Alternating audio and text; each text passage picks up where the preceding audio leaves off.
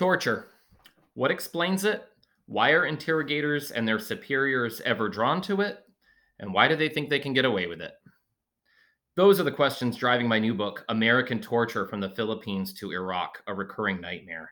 Thanks very much to Conversation 6 for letting me share a bit about the book.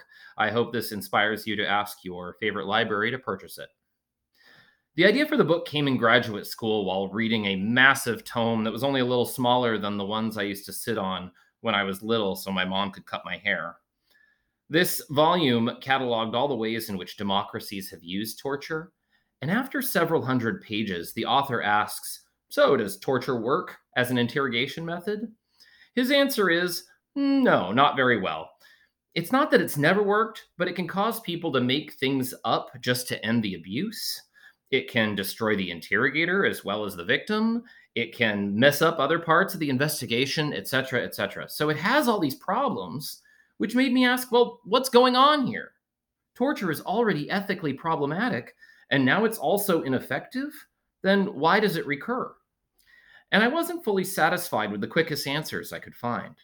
For instance, it's true that torturers are often desperate for intelligence, but that doesn't tell us why people think torture is a good response to a feeling of desperation.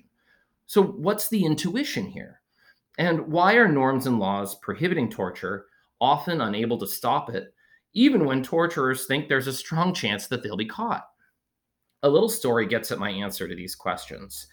During the War on Terror, part of the CIA enhanced interrogation program was to put detainees in black sites, these interrogation centers in undisclosed locations with no contact to the outside world.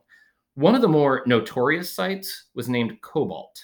Cobalt was dark, cold, and brutal. One CIA officer quipped that Cobalt was itself an enhanced interrogation technique.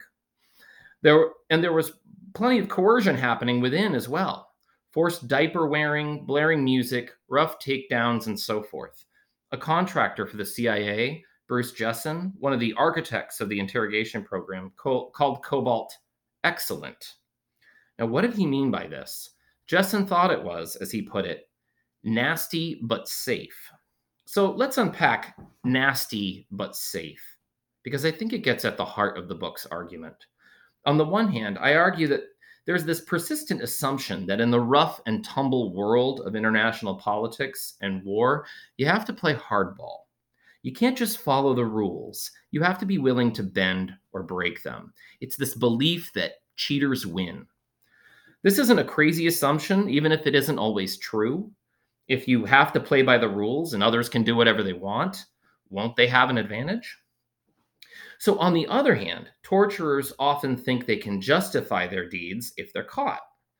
Because severity is on a sliding scale, torturers anticipate that they'll be able to play down their methods as something milder than torture, or compare them favorably with what the other side is doing, or reimagine the definition of torture to try and exonerate themselves. That's the second half of the nasty but safe line. President George W. Bush echoed the sentiment in his first big speech on the interrogation program in 2006.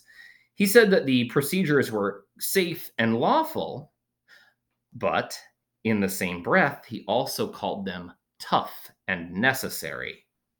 This nasty but safe pattern of justification, I find, repeats itself. And it's why about 120 years ago, one US soldier from the Philippine-American War testified that he chose to strike prisoners repeatedly with an open hand rather than a closed fist during an interrogation session because he believed it would be, quote, the least brutal and painful method which would be efficacious.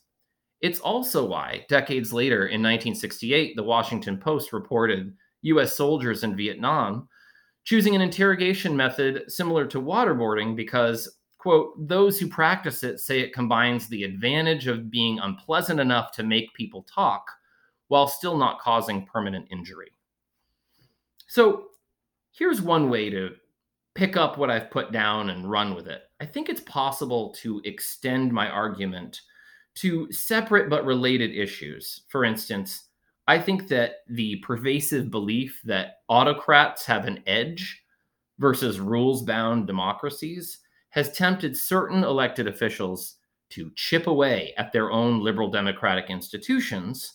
And it's a trend that those of us who want democracy to survive and even thrive should resist. So, this is Will D'Ambroso, postdoctoral fellow with the International Security Program and the Project on Managing the Atom at Harvard Kennedy School's Belfer Center for Science and International Affairs, saying thank you very much for listening. Be well, and I'll see you in the library.